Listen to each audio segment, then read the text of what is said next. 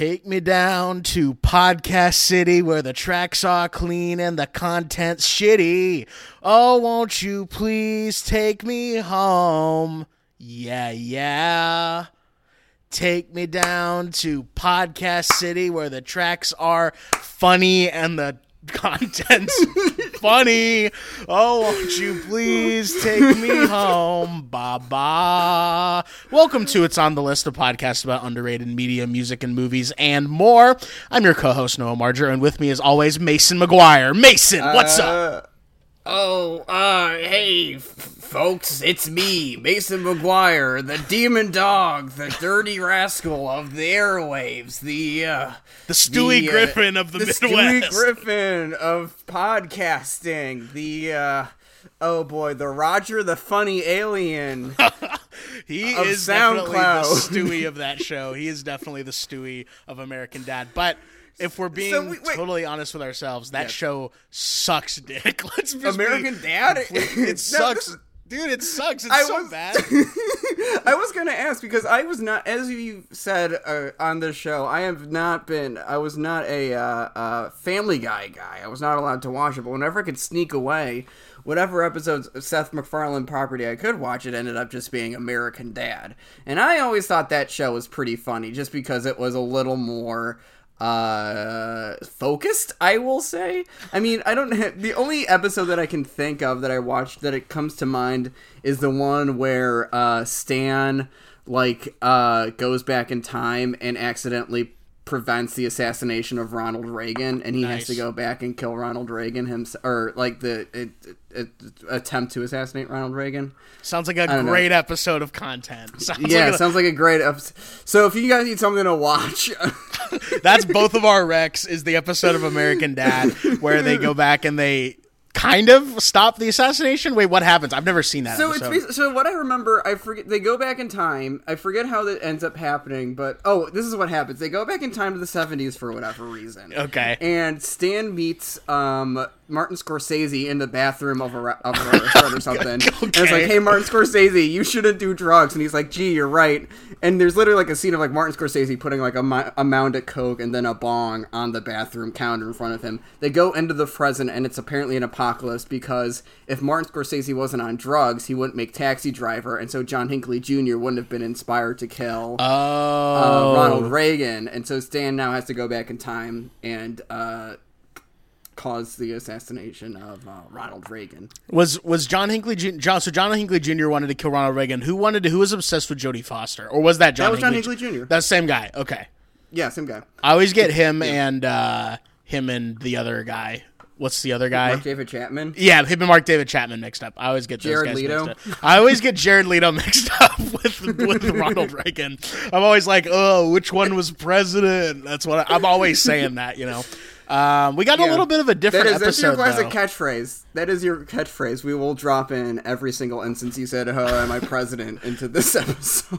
Okay, come on. We got a little bit of a different episode for you today, and that I'm is excited. Yeah, it's a little bit courtesy. Well, at first it was courtesy of Mason, but I think we put our heads together a little bit on this one. We did a little bit of a collab on the premise of the show. But before we get to the dark meat, so to speak. Let's or I guess it would be the white meat, right? Because isn't the dark meat on top? Is that how it works? You're asking the wrong guy, fella. I mean, I never worked in food service, and you're not a turkey boy. No, I mean, I do like turkey, but I just eat it. I don't pay too much attention to where the cuts are. I do prefer the little leaner white meat turkey to the heavier stuff, but. Regardless, we do have one thing we want to talk about before we get into our episode this week, and this was your choice. Do you want to? Yes, do you want to preview that for the folks at home? Yes, Chef. You've already seen the title of the episode, probably, but nonetheless, this is the first 2020 selection on the show of any kind. This is "Brave Faces, Everyone" by the band Spanish Love Songs. Let's get some claps. Thank you, Chef. This is a 10-song, 40-minute album from 2020. This album fell into my lap, pretty much. I was cruising Facebook when all of a sudden, which is... I'm so sorry, everybody. Cruising Facebook when all of a sudden I see our good friend Chef Thomas posting about through Merry-Go-Round magazine, of course, about this album. And it was something to the effect of, like, if you're looking to get your pop punk fix, go ahead and check out this album. I had never heard of the album. I had never heard of this band. This is a relatively new band. They were formed in 2014 in LA. And they didn't release their first album until 2016, so they're very new in the grand scheme of things. And I was like, at the time, I had been listening to a lot of My Chemical Romance, just like on repeat. I think a lot of it as one tends to do. These were pre-COVID times, ladies and gentlemen. Everyone was listening to My Chemical Romance on fucking repeat.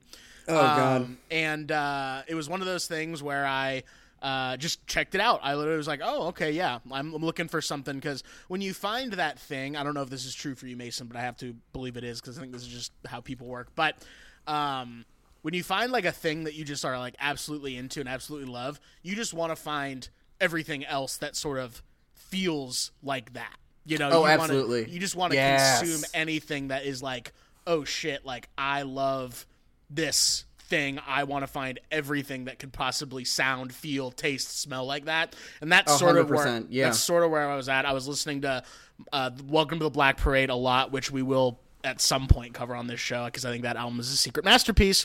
And I was also listening to Three Cheers for Sweet Revenge, and what is the name of that album with the spider on it? What is the name of the album with the spider on it? Does anybody out there know? I'm also looking Send us an email if you figure out the name of the My Chemical Romance album with the spider on it. Danger Days, The True Lives of the Fabulous Killjoys. Thank you. Yes, I was listening to those albums just a lot. And he was like, if you want to get your pop punk fix, I recommend this album. And I was like, absolutely, I do.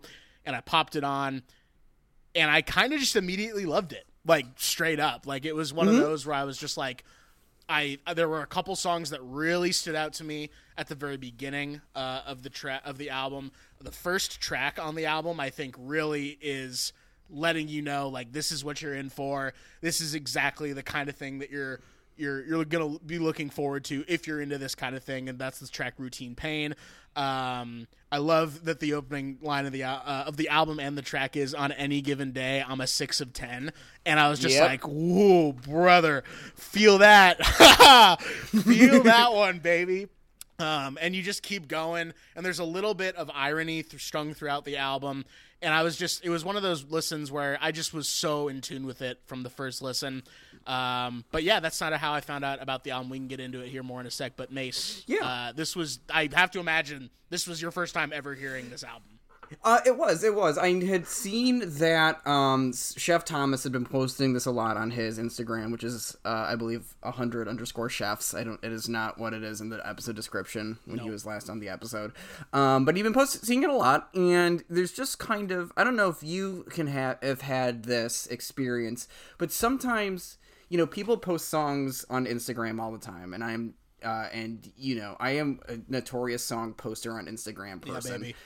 And sometimes you see something in your life. Most of the times you just see it and you're like, yeah, whatever, who gives a shit. Sometimes you will see something and it's like just the album art or something in particular. We're like, I gotta listen to this right now.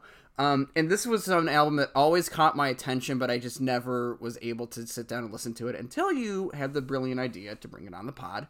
Thank you, Chef. And when I listened to it, I was it was one of those moments where I was expecting it to sound like this, and I was so happy that I was right. You know what I mean? It had kind of been built up in your head of like, if everything that I've heard about this album is true, then A, I'm going to like it, and B, it's going to sound pretty much exactly how it sounds in my head, and it sounds like it did. Because when I was listening to this, I haven't listened to, I guess, the sort of pop-punky, emo kind of music in a very long time. I can't remember the last time when I, sought this out, but I was definitely, like, punk, emo, whatever you want to call it. There was a time in my life where I was definitely listening to a lot of this kind of stuff. It reminded me of being like in early college and listening to a lot of like Captain Jazz or Modern Baseball or whoever was in that kind of scene at that time.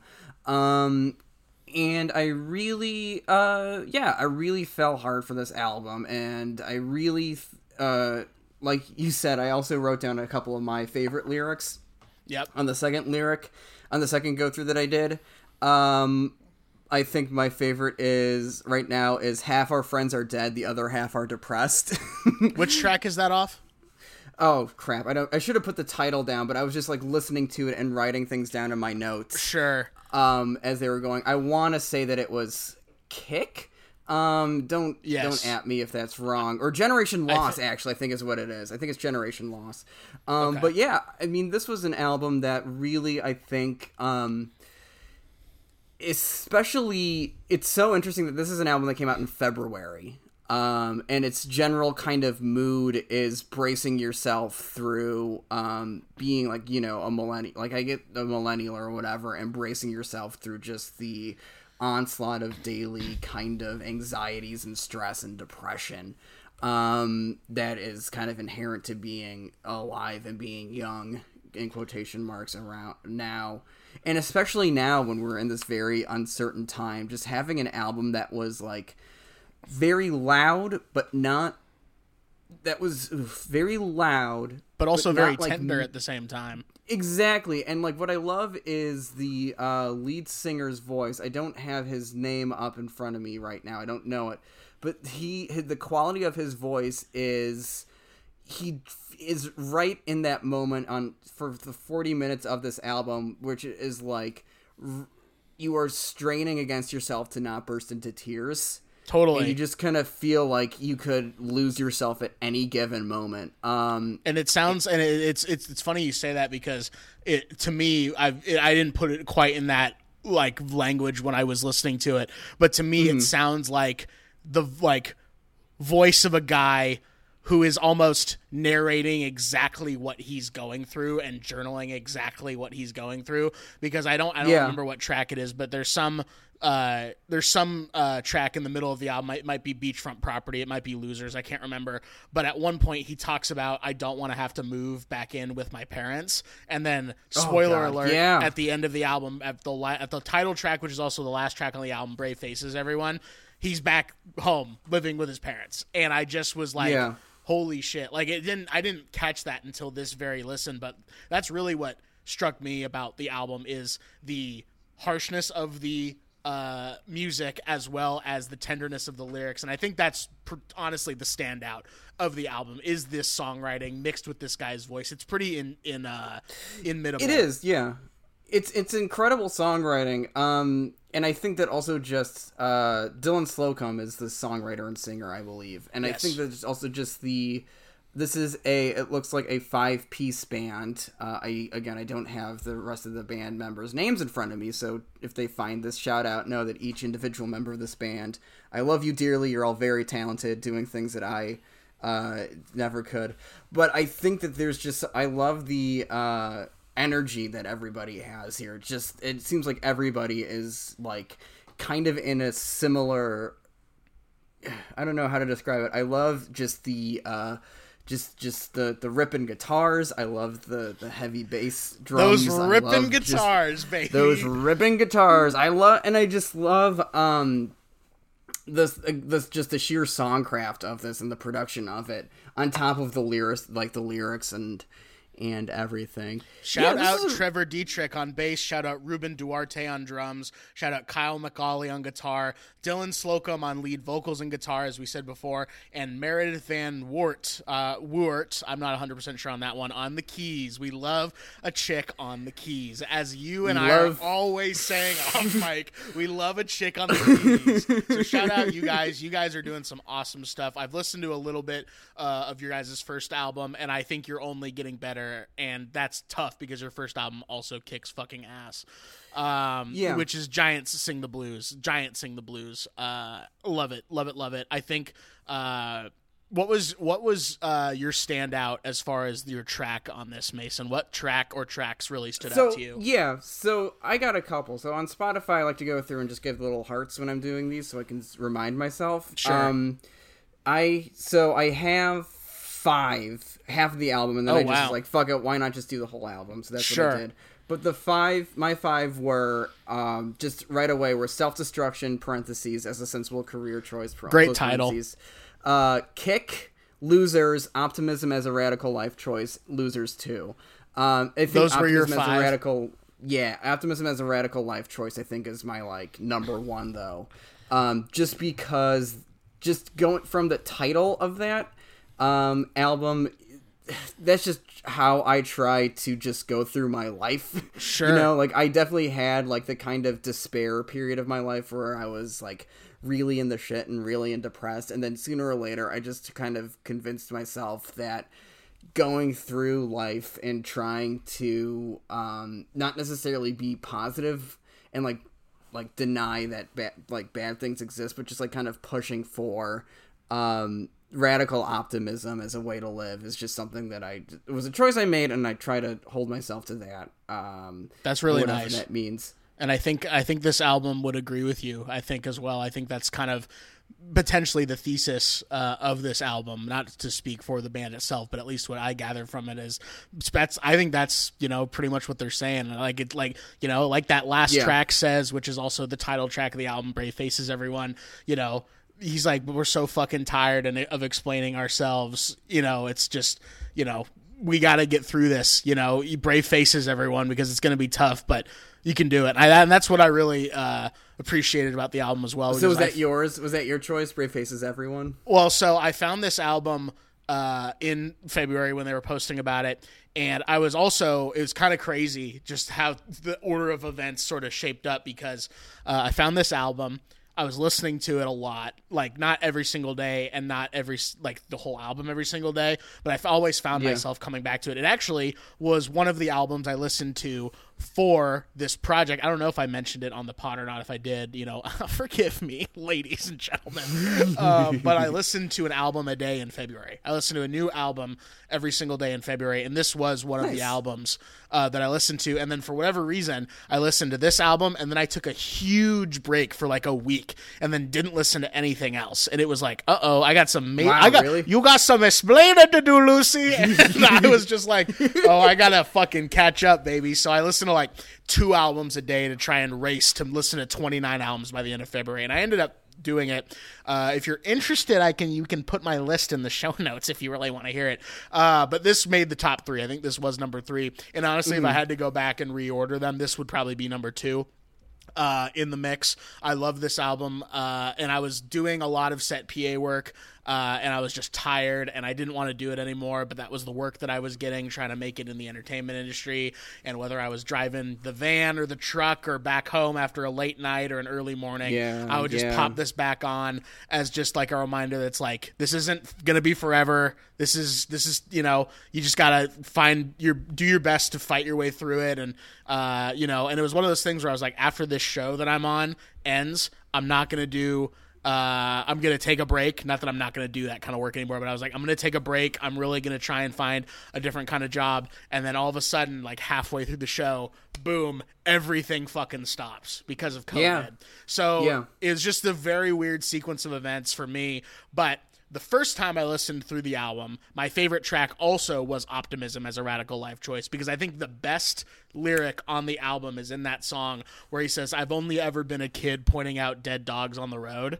I shook in my fucking boots when I heard that. I was like, I've never had someone explain that type of kid and that type of personality before. It just like totally threw me for a loop. So that was my number 1 track off the album the first time. Every single time I listen to the album, Dolores stands out a lot more for me. Oh, Dolores is also a beautiful song, yeah. It is. It's like just a very tender song, very nice. And again, I think it's also fair to point out, if you're not a fan of this kind of music, this might not actually be the album for you, because the songs all do have a very general, like, same type of vibe to them. So if you're not a fan of the pop punk, which this is actually, weirdly enough, on Spotify at least, like, shows up on like just straight up like new punk playlists. So maybe this is what punk is transitioning to. Maybe it already has.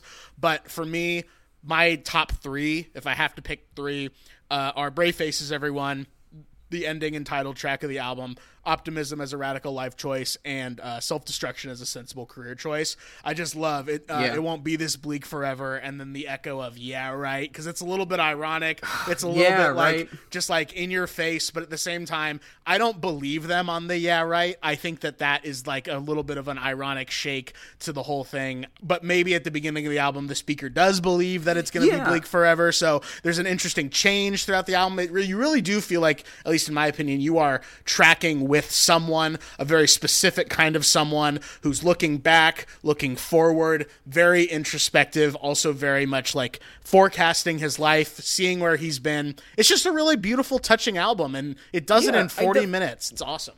Yeah, I definitely, absolutely. I want to just co-sign everything you said, Chef. I think what you just said was beautiful. Thank you. And I love, I think you're right that this is definitely, if you give it the time, the 40 minutes, and it's your full attention, you can be with this album and with the band as they chart like their kind of, their journey back home in a way, if you want to say it, back to the house they grew up in. And they're sort of like, it's not going to be this bleak forever. And then the yeah right, which seems to me is like kind of maybe like an outside voice. It's not necessarily like what the band thinks or anything. But then there's this verse that I'm just coming back to from Optimism as a Radical Life Choice. It's the third verse. But I'm done dying on the inside now that everything is dying outside. The sky is letting go of holding on like a crying child. Armageddon on my mind. I'll try to smile all the time. Yeah, like hell's a construct that I need to make amends or keep myself clean. And yes, I'm aware it's fleeting. It's awesome. So fucking awesome. Such good songwriting, such good just lyricism, and such a good way to get inside this guy's, like, he's really trying to fight away his demons and everything that's saying, like, that, the world is only going to be this it's meant to be this destructive place. It's meant to be hell. It's meant to be, the only way to make yourself better is if you have this constant idea of like a hell or like it, like this bad place, like this fear or whatever. And I definitely think that where this album ends up, like not on a hopeful note, I don't want to say, but definitely on a note where, the last line of the album is "Brave faces everyone," and all the music cuts out, and it's just Dylan saying "Brave faces everyone." Here's the outro. Actually, I have it pulled up now. I'm sick of yelling at strangers, don't want to do this forever, and when it all burns down, will you carry me over? We don't have to fix everything at once. We were never broken. Life's just very long. Brave faces everyone.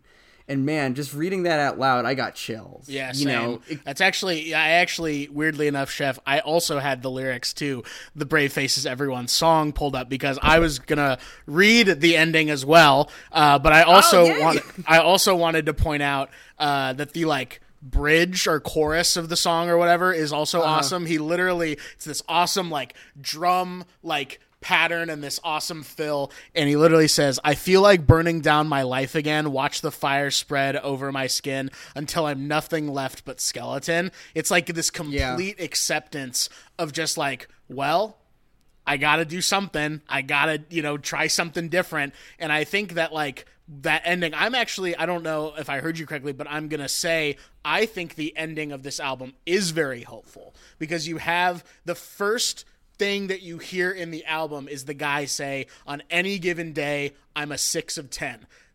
Not a very like positive outlook on the speaker's selves. And then at the very end of the album, the speaker is very much, I'm sick of yelling at strangers. I don't want to do this forever. When it all burns down, will you carry me over? We don't have to fix everything at once. He's accepting, things take time. And I love the idea that these people were never broken. They're just tired. I love the idea that people are not at their best when they're exhausted. And as a young person, having to work and having to like sustain and support yourself, you are fucking tired all the time. People are tired all the time. And it really does weigh on them. And it unfortunately just causes you not to be able to do sometimes things you want to do and always act, 100% perfect all the time. And he's accepting we can't be 100% perfect all the time. We are just fucking exhausted. And he's like, let's march on. It's a whole new stanza. Brave faces, everyone. Let's get this thing going.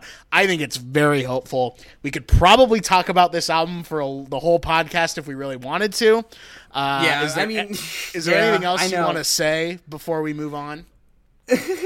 Not really. I mean, nothing but just like, you mentioned that you don't think that this is a album for everybody, and I definitely think that if you're not used to listening to punk music, if this isn't typically the thing that you listen to, if you're kind of like, in the past you've like avoided this music because it's like you think it's too loud or it's not just what you like or whatever. Like, I get that, but I'm going to give this a full recommend. I just want everybody to kind of listen to it, just because I think that particularly during this very scary time, and this time when you're not sure if it should be like how to be optimistic, really. This is an album that's like, maybe says that nobody knows how to be truthfully optimistic. All you kind of have to do is look forward one day at a time, and you're gonna get set back, and you're gonna get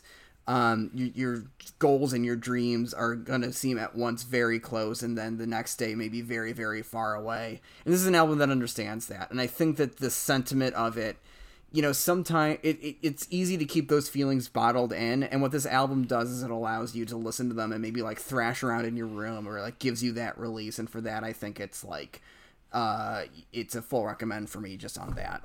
It's also a full recommend for me as well, regardless if you like punk or not. I think this honestly lands somewhere between emo and pop punk. It's not quite either. Yeah. It's this interesting middle ground, but I think it works super well. I say listen to this whole thing in one sitting. It's an absolutely beautiful album. Full recommend. I'm a music idiot, so nothing I say matters, but this is my favorite album of 2020 so far. Not that I'm like sitting down and listening to everything that comes out, but from what I have heard from 2020, this is my favorite album of 2020 so far, and I'm probably going to listen to it when this podcast is over. But definitely, that's not really the reason why you guys are listening to this podcast now, is it? It might be. You don't know, man. I mean, like, how many people do you think want to hear us talk about The Cloak or Smosh or the demented cartoon movie from 2001, directed by Brian Kendall, ladies and gentlemen? That Zeke is right. Boogie Doog, baby. Zeke Boogie Doog. Talking about old YouTube. To take a little bit of a left fucking turn, we're talking about old YouTube. We're talking about so how this came to be is I'm like, okay, Mason, we're gonna do a solo show. It's your turn to pick the movie, and I'm gonna get it on the record. Mason was nice enough to the point where he actually said, do you want to pick both, because of the fact that Carter picked something off of a list and it happened to be his list. And I said, no, chef, that was a Carter choice. Your turn to pick the movie. And what a fool I was. What a fucking fool I was. Has this ever worked out for you? Has Mason's Choice ever worked out for Noah Marger? Well, it worked out today, but for different reasons, because I was like, if he's going to, and he sent me the link to what we were going to watch, and I was like, oh, fuck me, dude. Fuck me big time on this one. But I said, I was like, you know what? If this is really what we're going to be doing, if we're really talking about the demented cartoon movie directed by Brian Kendall, 2001. Also, if anyone out there knows if this was released pre or post 9/11, please let us know. Here's the thing. I did a little research. I think it came out on September. It was released on Newgrounds on September 27th. Whoa! This was such a close release to 9/11. The country was still in mourning. What the fuck, Brian Kendall? Fuck you, you fucking bitch. If you ever hear this, you should not be releasing content that close to 9/11. Oh, yeah. But so I said to Mason, what if we took this as an opportunity to share some old faves from the internet? Yes, chef. Yes. And Mason loved the idea, and I said, okay. So we sent each other some playlists.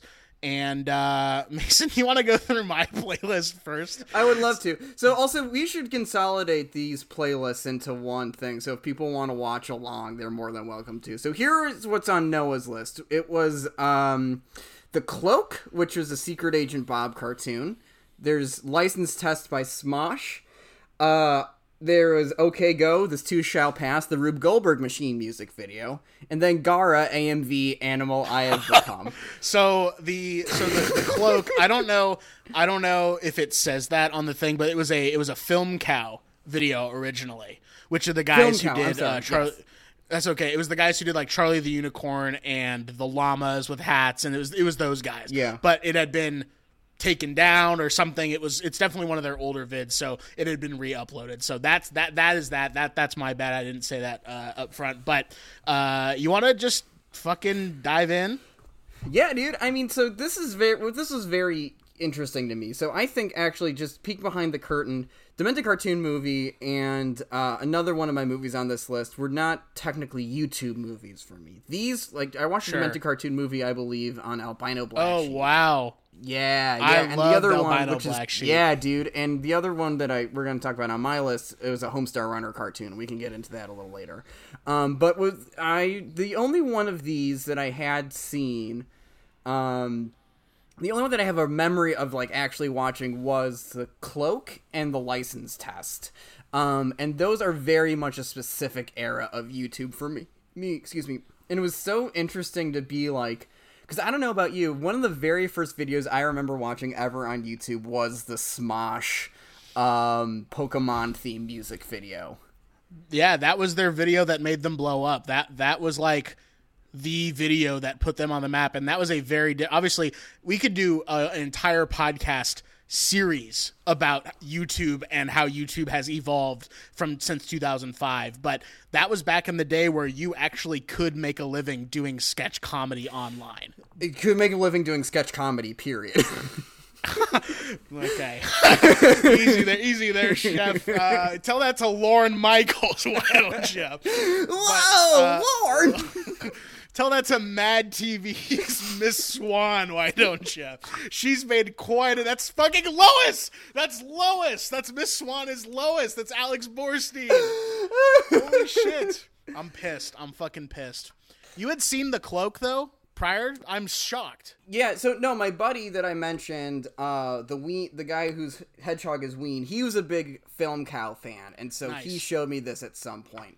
And I forgot, like... It's so funny to watch this because there's it's in 2010 or whenever this first came out, 2009, this would be, the Cloak being an anti-communist has such a different, like, feel to it than it does in 2020. You know what I'm saying? Yes. When that kind of, like, it's so funny to watch this and realize, like, now versus then, just, like, how, like weird and deep the satire on this video is. And back then I was like, oh, this is kind of silly. There's just a guy in a cloak and there's a floating head and he solves mysteries and doesn't like communists. I guess that means I shouldn't like communists either. You know what I'm saying? 100%. I feel like the internet was very like anti, like the humor that perpetuated from online in those days was like very centrally focused, I feel like, on a couple things. Definitely. And one of those was like communism, weirdly enough, because it's like, oh, like people who are online are like people who are like in and around our age, and you're hearing about communism and they teach you that communism doesn't work. So you're like, oh, communism, blah, blah, blah, blah, blah, evil, you know, whatever. It's like a weird like part of online. And I don't know about you, but I remember just watching that video, The Cloak. I had it on, I used to put this and the Smosh video, the license test, which we'll get to in a sec, I actually had on my iPod Classic that I had. Yeah, and I used to do that too. Yeah, I would like download them from iTunes and put them on. I almost put a College Humor, like an old College Humor video on here as well, because I used to watch a shit ton of those. But I used to just watch them I would download them from iTunes for free, put them on my iPod, and just watch them wherever I was. But I'm so glad you had seen The Cloak before. I thought I was going to fucking get you with The Cloak. I thought I was going to show that to Mason. Mason was like, what the fuck is this? But I'm so glad that you had seen it. And not to mention, not for nothing, the floating head is Robert Mitchum. The disembodied head of Noir star Robert Mitchum, which is so funny. That's the fun, because when when you're like 19 and like not even 19, when you're like 16 or wherever I was when I was watching this, I had no idea who the fuck Robert Mitchum was, and I thought I knew everything about movies back then, and I had not seen one Robert Mitchum movie before then. And now that I've seen a handful of Robert Mitchum movies, the fact that they are not even attempting to do a Robert Mitchum impression in this is one of the funniest things in the world to me. Oh, 100%. And he literally, at one point, like, uses his spine and pours lighter fluid into his brain. That's so fucking funny, and it, like, shakes him up and blends him up, and he's like, whoa! It is so crazy. Such a crazy vid. It goes into places that you just never would suspect, but it's weirdly still works as a noir because nothing really gets solved by the end of it either. It like kind of works as a noir film. I think so. Yeah, like a short noir. I think that's what's so funny about it too. Is that there is the kind of skeleton of a mystery to this that just completely is like ignored for most of it and just kind of goes down the craziest like kind of left turns. I highly recommend that from this playlist. Do you want to go and just go down? Yeah, just go down. Just do them all. Yeah. License Test. Smosh. This one is from probably around the same time actually. So this one's from 2007. So I was probably watching not heavy into Smosh, but definitely subscribed to their channel at this point, and I'm sure I saw this video, I just can't remember it. Probably because it's very bad and not funny at all. Yep. Yep, you're 100% right. I used to watch this and think that this was awesome, and I rewatched it for this podcast, not having seen it before I sent it to you, and it sucks. It is fucking terrible. Yeah, it's just like I don't even know how, like it's if the Cloak is just like 10 minutes of mayhem, this is 4 minutes of just like the kind of most just a plateau of humor. Like you know exactly what's gonna happen. Like it doesn't really like there's no like kind of tension or anything. Doesn't fluctuate at all. It doesn't fluctuate, and it feels like 3 times longer, even though it's half as long as the Cloak. It's so awesome. I just was so into them, and I thought that this would be like a deep cut pull. I'm shocked that you'd also seen this one. The two that I thought the one that I really thought you were going to see, you said you hadn't seen before, so I guess I was surprised about that. But it's very not funny, and it makes me think, were they ever funny, or were we just kids? I think it's the fact that we were kids, and it was like, it's not like now where there's almost too much content. Like when you're a kid, you kind of just get attached to whatever just comes across comes across this way, until like I guess you just decide that it's like you either grow out of it or something else catches your attention. So I think It was just we're just very lucky to kind of be on the forefront of making content at the time. It doesn't matter if they were like any good at it. It just and YouTube was so new and novel that it almost didn't matter. It was like, oh look, man, a like regular uploader of content for YouTube. That's amazing. Yeah, definitely. I mean, like I can't name aside from like their music videos that they did. I think my favorite one was the Teenage Mutant Ninja Turtles one because there was a little bit of a weird intro in front of it. It wasn't just going right into the song. But I mean, again, I'm hesitant to like go back and watch it just because it's like, I don't think it would probably be very good. It's like, you know, who are we to say Smosh has 25 million subscribers even today? I don't think either Anthony or whatever the other guy's name is, or like Ian or Anthony are even like involved with it. Like I opened up Smosh. Anthony's like, not at all. Anthony really? had left like years ago. I don't know to what degree Ian is or not because who gives a fuck? But so here's their most recent video. When I opened up their their page, it's every quarantine ever.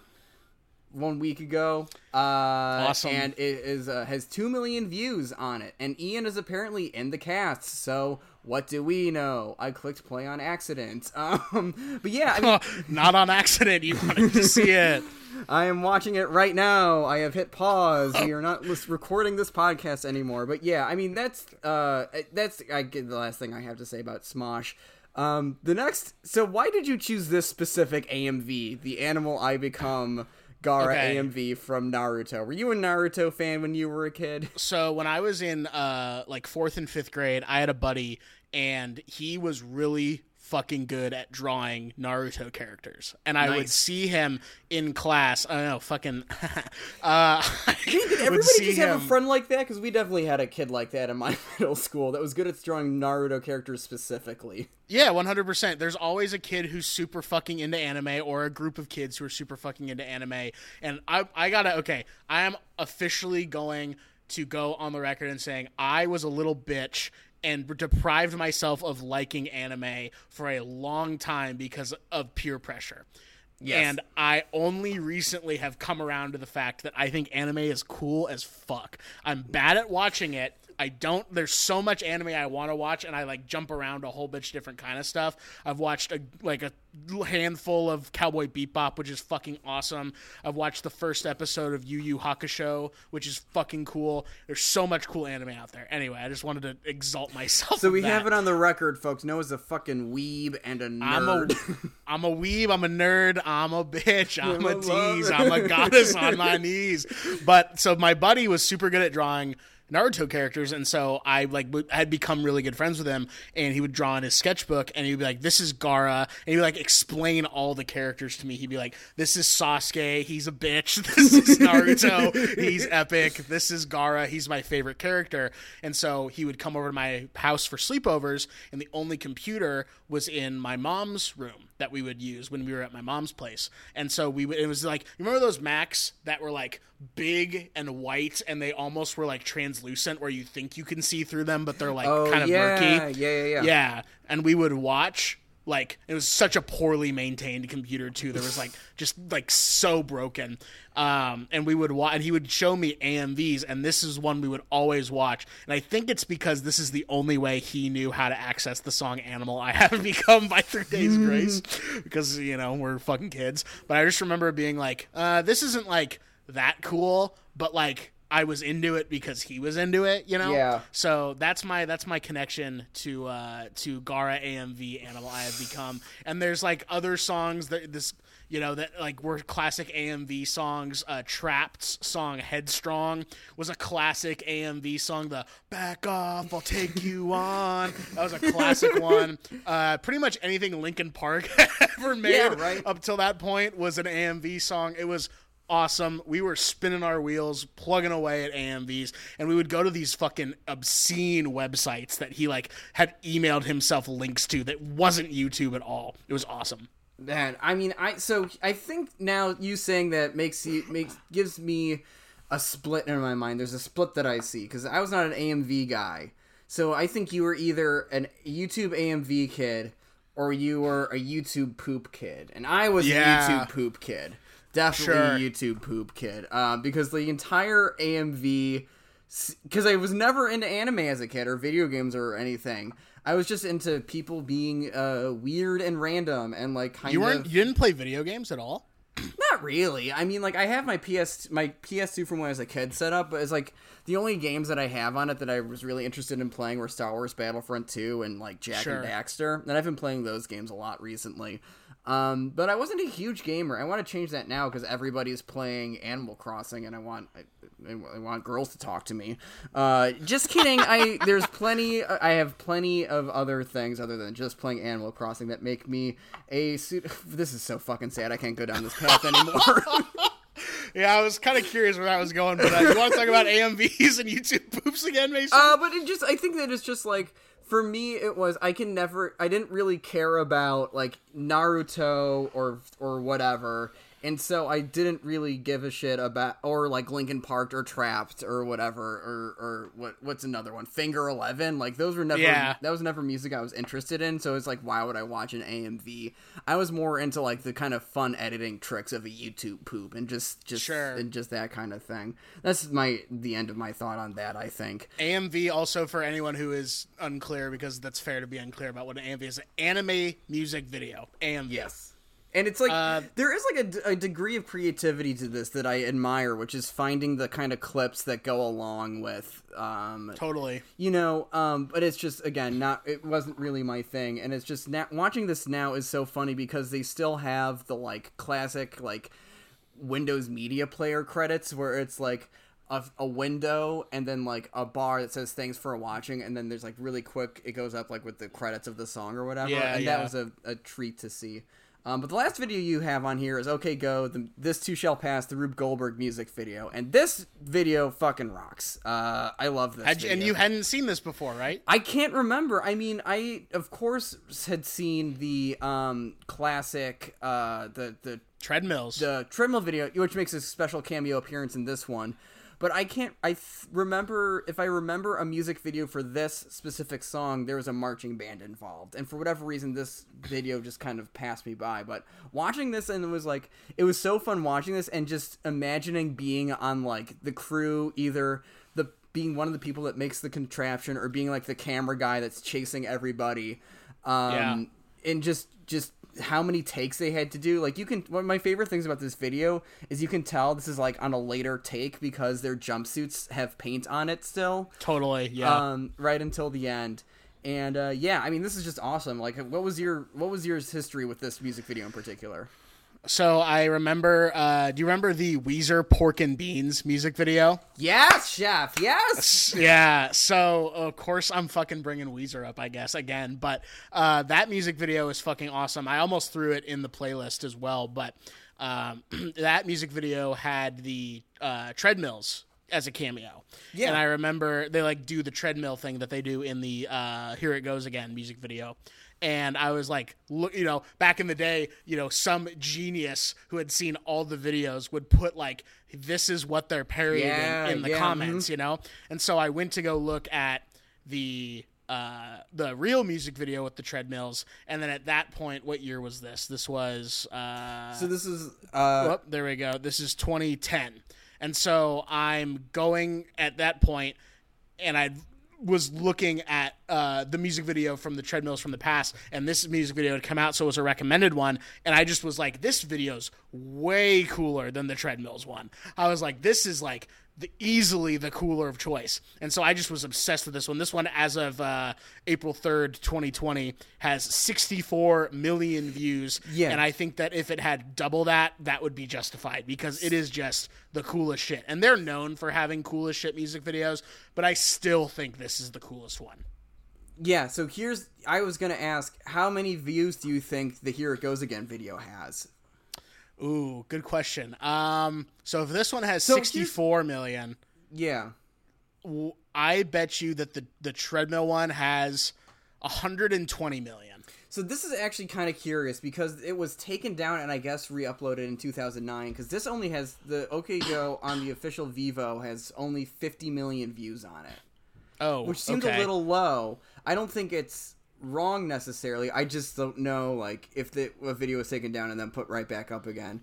But yeah, I mean, I definitely think that this one, just in terms of its I remember when the Here It Goes Again video dropped in like 2006, I want to say. I feel like they even talked about it on the news. Like, look at this crazy band and their thing. It was one of the very first like YouTube era viral videos that I can remember.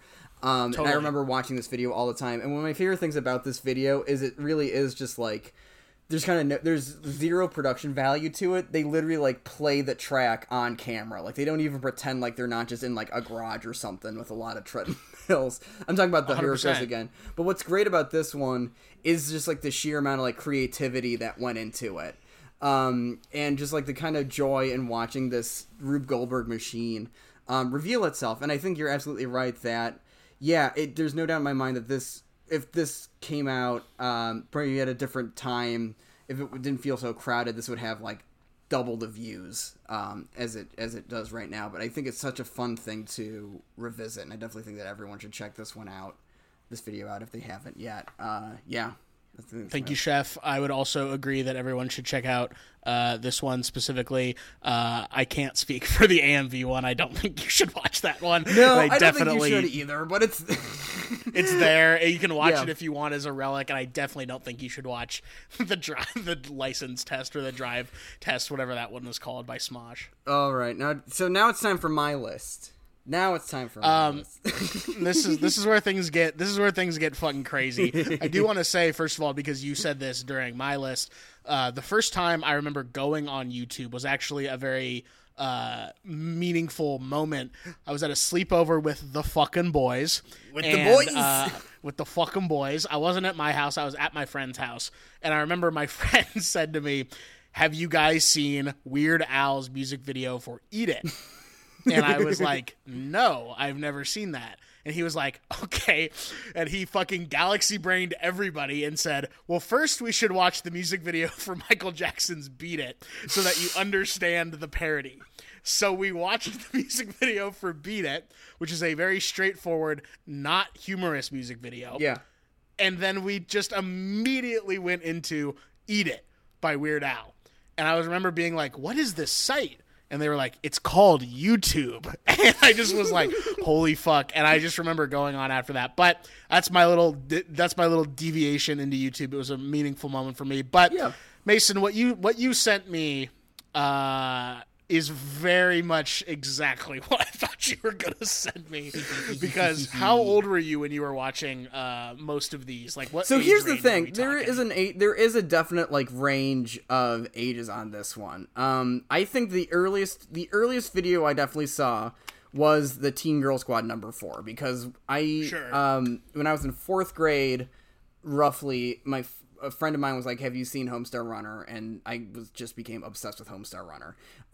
And I could have chosen any video from that site, but I chose Teen Girl Squad #4 in particular just because that one has the most lines that I kind of just spat around in my head because I watched it at such an impressionable age. So like, "Tee-hee, we're cool," or "When you fall in a bottomless pit, you die of starvation." Oh yeah. Or when there and you were watching these on the Homestar Runner website, right? Because that was what it was back in the day. In the pre-YouTube days, content creators would just have their own specific sites, and especially if you had if you're especially doing Flash animation. So there was the 30-second with bunnies, and you would have to go to 30secondswithbunnies.com or whatever. There was Making Fiends, and you had to go to makingfiends.com. Or there was Newgrounds, which was a scary place to go. And that was the other thing. In the kind of like pre-YouTube era, the video hosting places were places like Albino Black Sheep or Yugo Player or Newgrounds. And like, if you were a Flash animator, you would just upload onto there and it would be hosted. I watched a Demented cartoon movie, I want to say, on Albino Black Sheep when I was somewhere in 5th grade, but we can get to that later. George Washington was definitely a YouTube video for me, I want to say, and I think my older cousin showed that to me when I was maybe in 8th grade, going at a freshman year of high school. Classic. And Cranberry Shuffle is actually the most recent video on this list, even though it's from 2008. I don't think I saw it until 2017 when someone posted it on like Tumblr or something, and I watched it and I'm like, I need to make sure that I save this so I always have access to it, because so Cranberry Shuffle was the one where you texted me in the middle of watching and you were like, "What's this Cranberry Shuffle thing?" So is that where you want to start with this, or where do you want to start with this list I have here? Let's just go down in order. So Teen Girl Squad #4, we'll build up. These get fucking worse and worse as we build up. And I'm so sad to hear that you saw Cranberry Shuffle merely 3 years ago. That is heartbreaking to hear. But Teen Girl Squad #4, yeah, look, I watched these on Homestar Runner myself. Yeah. My same friend who was into AMVs and could draw the shit out of Naruto characters also, well, actually, I take that back. I showed him Homestar Runner. Nice, dude. Hell yeah. Yeah, I know. A little tit for tat on that one. And we would watch them, and even when he left the sleepover, I would still be watching them. I remember Strong Bad's Emails was a great segment. Love Strong Bad Emails. They're just so good. And all the characters, was it the Sneak? Am I right? Yeah. On that, is the Sneak a character? Or the Cheat? Are you thinking of the Cheat? The Cheat. Yeah. Yes, the Cheat. The Cheat is a character. The Poopsmith, which was just a crazy thing to see when you're a kid. I just loved the characters on Homestar Runner. This was never one for me where I was like, oh, I gotta go watch Teen Girl Squad. Mm-hmm. But looking back on it now, when I saw that was the first video in the thing, just immediate rush of nostalgia of being on homestarrunner.com on my sister and I's shared computer in the upstairs hallway where everybody can see what you're doing. Including Noah whacking off. Hey, buddy, let's say, but this was a fun watch. This reminded me of a lot of fun stuff. It reminds me, honestly, of drawing comics myself and being like, yeah, and then the girl is gonna be funny and then the teacher is gonna get mad. Like, it's just like, it's fun, and like they just talk to each other in such a fun way. Homestarrunner.com's got some great shit. That's kind of all I have to say about it, other than this is the most tolerable one for sure on the list. Am I good to move on? Do you have anything you want to say? You're definitely good to move on. Yeah. Okay. Then George Washington comes up. I immediately was like, yep, this is a Mason video 100%. That's all of them to a certain degree. I could see why you like all of them, or did at one point like all of them. So that, if you're nothing else, Mason, you're consistent. I will say. And George Washington, fun. You know, it's fun. It's definitely something that if I had seen as a kid, I would have liked as well. You know, it's silly. It's a rap about George Washington and how he was basically fucking dope as hell, you know, for lack of a better term. He had 2 on the vine. I mean, 2 sets of testicles, so divine. On a horse made of crystal, he patrolled the land with the mason ring and schnauzer with his perfect hands. Here comes George in control. Women dug his snuff in his gallant stroll. I ate his opponent's brains and invented cocaine. He's coming. He's coming. He's coming. Washington. 6'20", fucking killing for fun. spread, Delaware. He's coming. I love this video. I feel like I brought it up in the George Washington episode, and I'm so happy that we've come full circle to... Did you really? That's awesome. I feel like I did. I feel like I definitely quoted Washington. 6'8", weighs a fucking ton. Yeah, I don't know. This song is definitely an earworm. Like, you hear it once, and it will never leave your brain. At least for me. 100%. But the animation as well with it, just the still frames, it's so of its era. It's so nostalgic. It's so early internet. It's awesome. Yeah. Brad Neely has another president song called JFK, and I will send that to you off mic, but just want to get that on the record for folks. So number 3. Okay, this is the fucker. the next one is like the centerpiece of what we really were going to talk about today. This is if the Cranberry Shuffle video was as long as the Demented cartoon movie, I don't think I would have done this episode. I think I would have said, you're canceled. This podcast is canceled. Good night, chef. Put your tools away. This video is infuriating. I went to an art school, 6 through 12, middle and high school, which I'm sure I mentioned on here before. Mm-hmm. And you can take film classes there, and most people at some point will take film 1. And this was the epitome of a film 1. You're in 7th grade making your first movie, like, ever. That is what, like, it just made me so cringy for being back in the fucking portable classroom, the outside classroom, just watching someone's project. No shit, you had portable classrooms? Oh, yeah, they were, like, outside little, like, things. You would walk up the stairs or the ramp, and they were just little classrooms out fucking in the middle of the field. It was awesome. Well, it was not awesome. It was fine. It wasn't like, oh shit, going to the portables. Like, it wasn't awesome. It was just like, oh, whatever. But this is a video of a man ordering a smoothie, and it is done in the worst possible way imaginable, and that's the joke. That's the joke. I mean, my thing with watching this is it's almost so incompetent, I wonder if it was intentional, because it, like, it basically starts with him coming in and the clerk saying, welcome to Smoothie, wherever they are, and saying, hi, thanks, or whatever. And then it cuts behind the counter, and you see him come in again, and she says, hi, welcome to Smoothie. Repeats the line, basically. So it is, like, kind of a short dialogue scene that wouldn't be 3 minutes if it wasn't cut in the most, like, lazy way. Yeah, it's like and I wonder if they, like... It's so curious because it's not like they hit record, walked in, and then handed the camera back and restarted. It feels like they had like one shot and then they had another shot from the other angle, and then just purposefully edited it together in this way. And then I don't want to spoil how it ends, because how it ends is one of my favorite things about this video.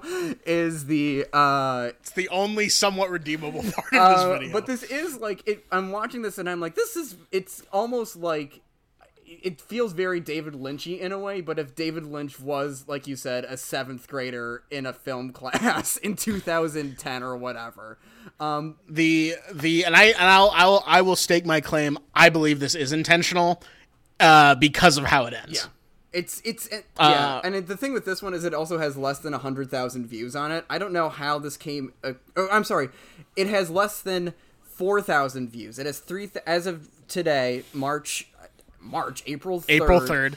It has 3,270 views, and it was posted on November 22nd, 2008. So how the fuck did you even find this video? Somebody just came across like my dashboard on Tumblr. Like, that's the best thing the only way I think to describe it is like I followed people that are just good at finding weird like satellite kind of internet ephemera, and this kind of came across, and I gave it the thumbs up so I would always have it, because it is just so beguiling and so curious and so just I don't know. It's honestly, it is one of my favorite YouTube videos. One of my favorite YouTube internet videos, just because of how fucking strange it is. So that's that. I don't think you like this video very much, but maybe it'll speak to somebody out there. Teen Girl Squad number 4 gets a wreck. George Washington gets a wreck. Cranberry Shuffle is a hard do not recommend. And now we have the centerpiece of the episode, the piece de la resistance, Brian Kendall's 2001 post 9/11 magnum opus.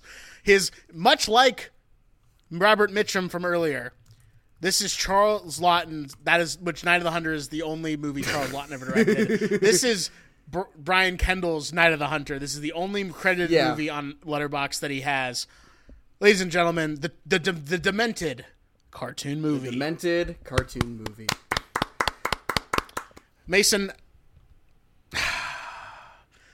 how did this come into your life? I can't remember exactly. Yeah. I have a general kind of picture. I have a general kind of story around it, which is it just was on either Newgrounds or Albino Black Sheep, but I want to say Albino Black Sheep, and I was poking around in like maybe 5th or 6th grade, and I came across this thing called a Demented cartoon movie, and when I was in 5th or 6th grade, you know, you're 11, 12, and you see something called Demented cartoon movie, you're like, this sounds right up my alley. This is exactly what I want to be seeing at all times. And I start it, and my first earliest memory of watching this movie is the Flash player on that browser whatever browser I was watching it on was very sticky, and so it was taking almost twice as long for the video to play. I didn't watch it. Sure. I don't think I finished it in that go. I think I probably watched the whole thing at some other point. But I remember watching it, and I remember being obsessed with it and showing it to my kind of goofy video buddy, my goofy cartoon buddy at the time.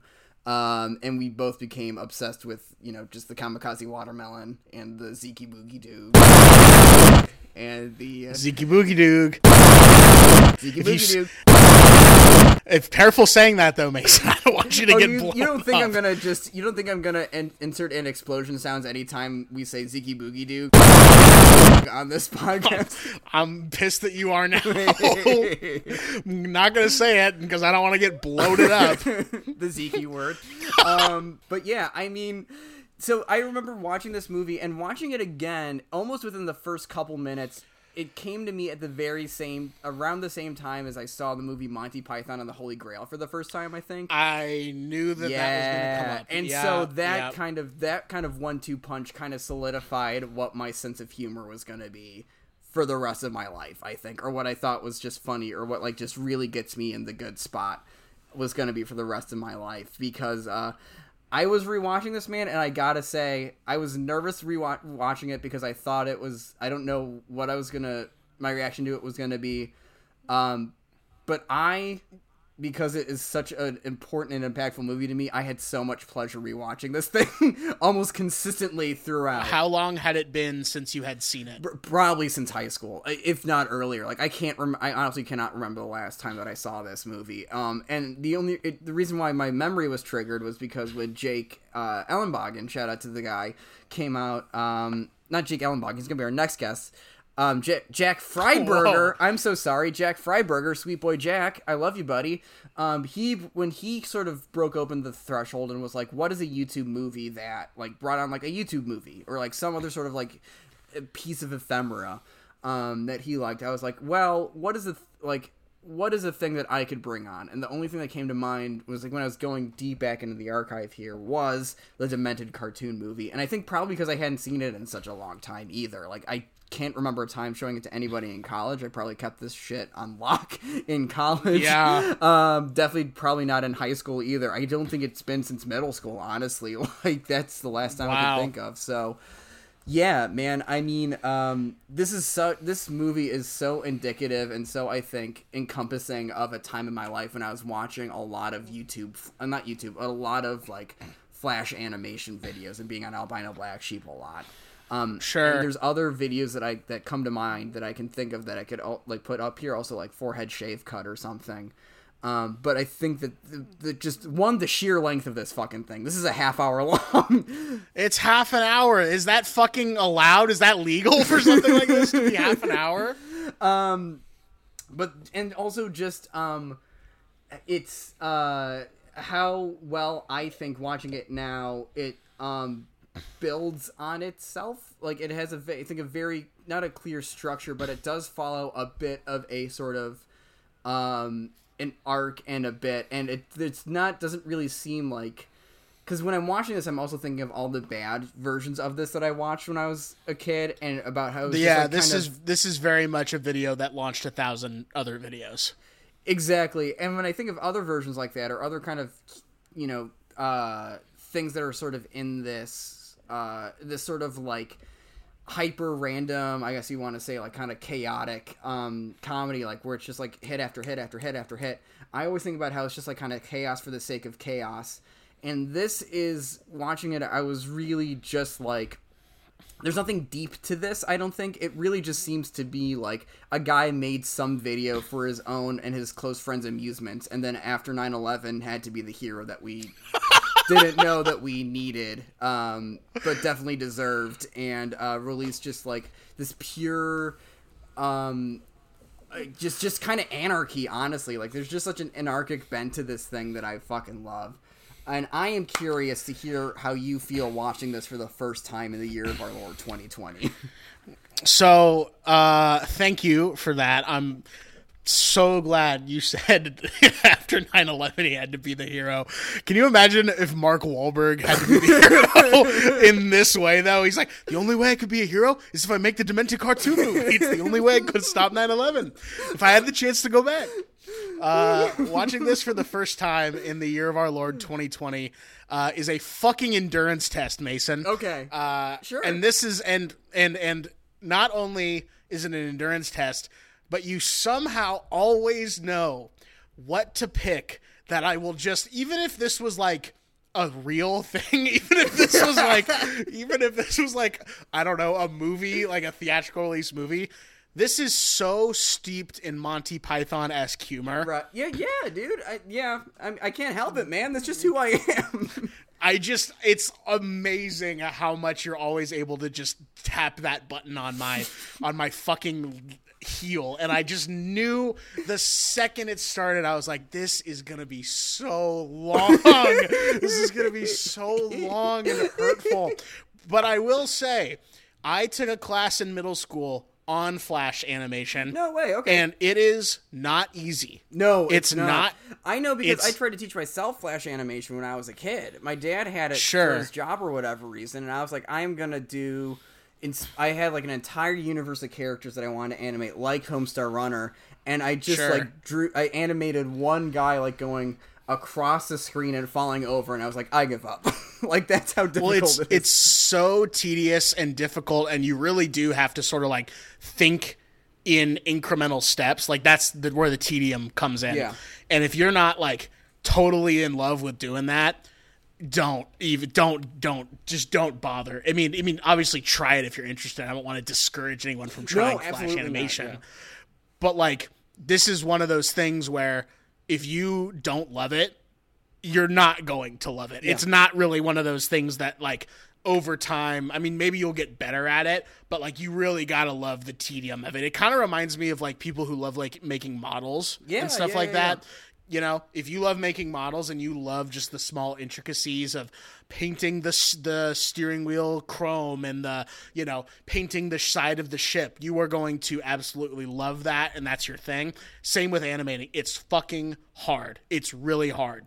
So big shout out to Brian Kendall. And he did this whole thing himself. Like, I think down to the music, maybe down to the music even, I think. Just voices and everything. This is really just a labor of his personality.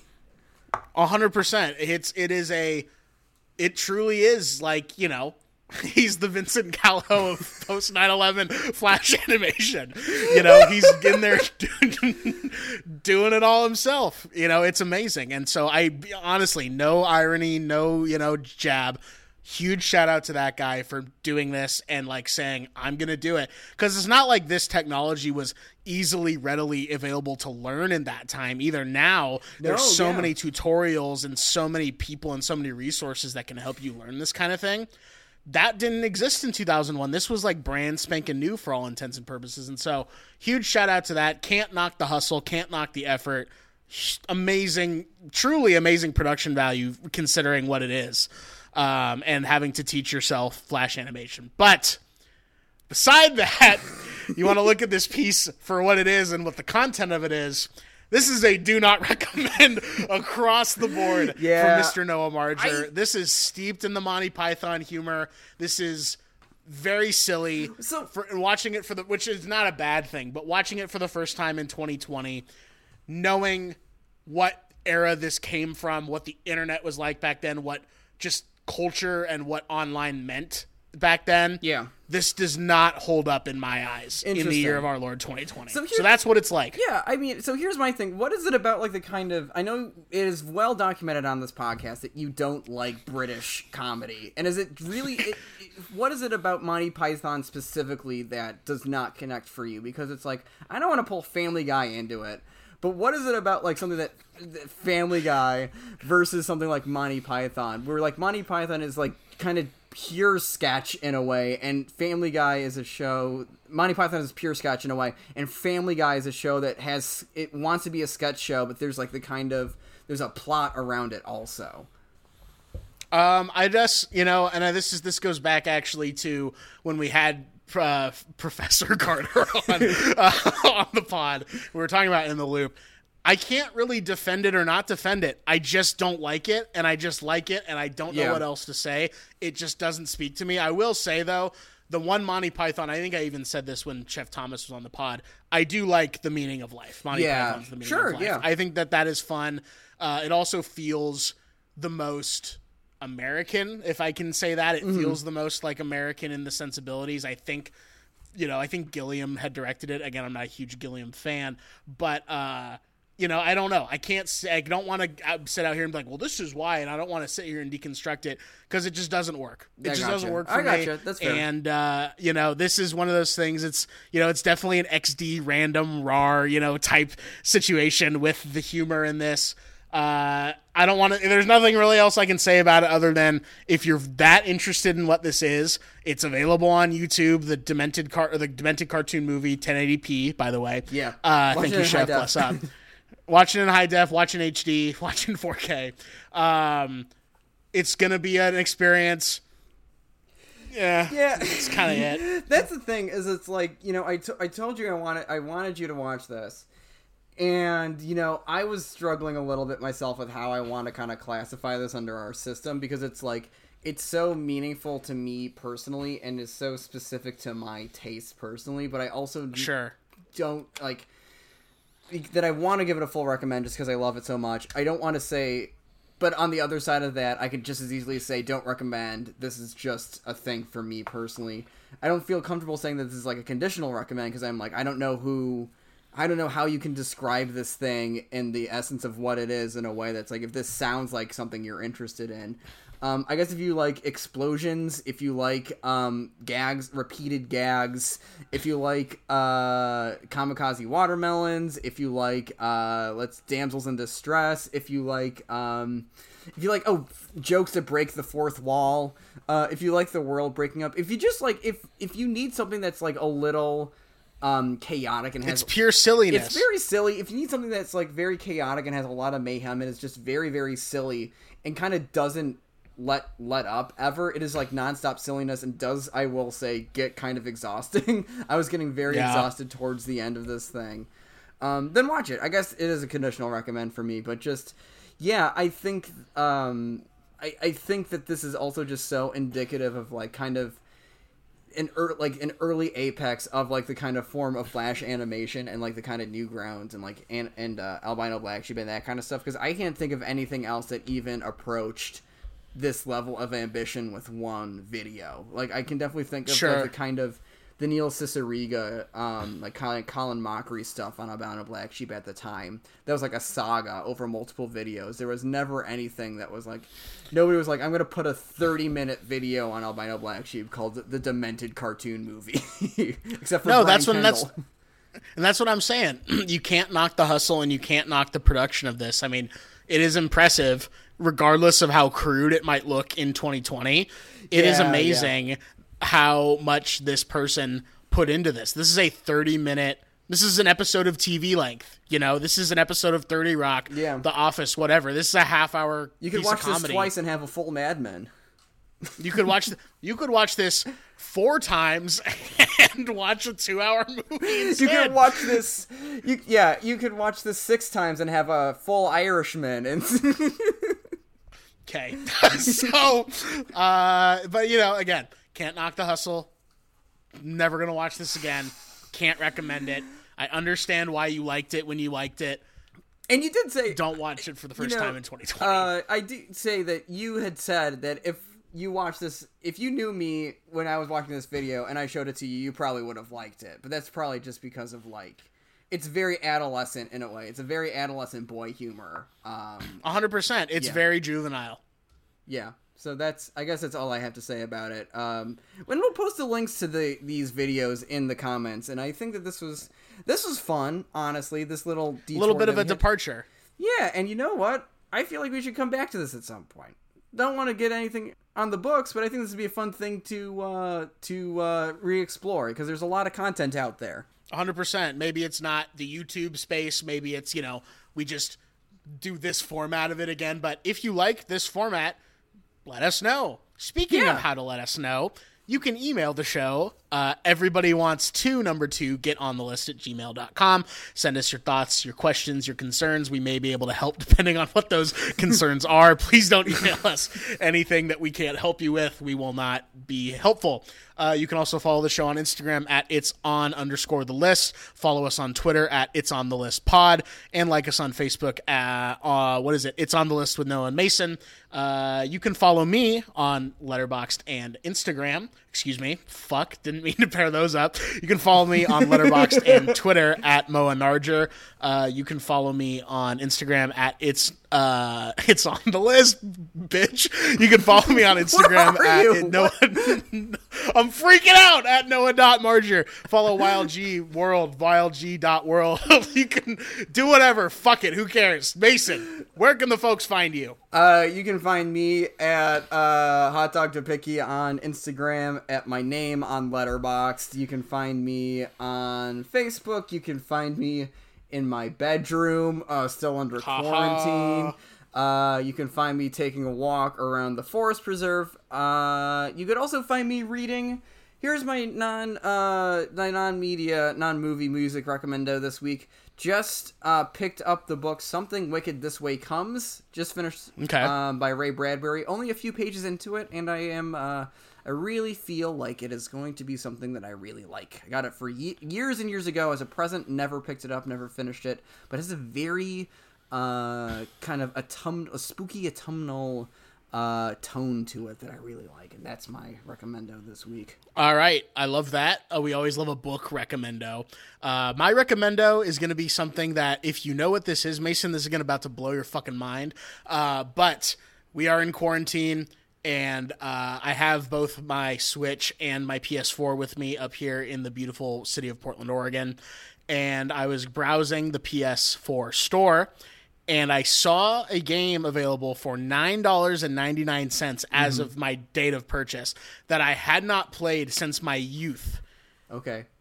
And if you can spare the $9.99 and have a PS4 and have the space to download Psychonauts, please download and buy Psychonauts. It is so fun. It controls like complete dog ass in 2020, but it is so fun. It's a Neil Schaefer title who did Grim Fandango as well. A bunch of other fun stuff. He's a visionary when it comes to game development. Such a fun world, such funny characters. Yeah, I just love it. Don't know how far I am into it, but yeah. Psychonauts for PS4, and I don't know if you can download it anywhere else. I had heard of that game, but I never played it, so that's very cool. That's very cool, Chef. I love that recommendation. Thank you, Chef. I hope you guys are having a good, okay time in quarantine. I hope you guys are safe. Thank you very much for listening to another week of us being bitches. And we'll see you next week. See you next week. Yeah, next week we are back. We have a couple of fun guests lined up, and we will see y'all soon. Bye-bye. Bye. Ziggy Boogie Doo. Ziggy Boogie Doo. Ziggy Boogie Doo.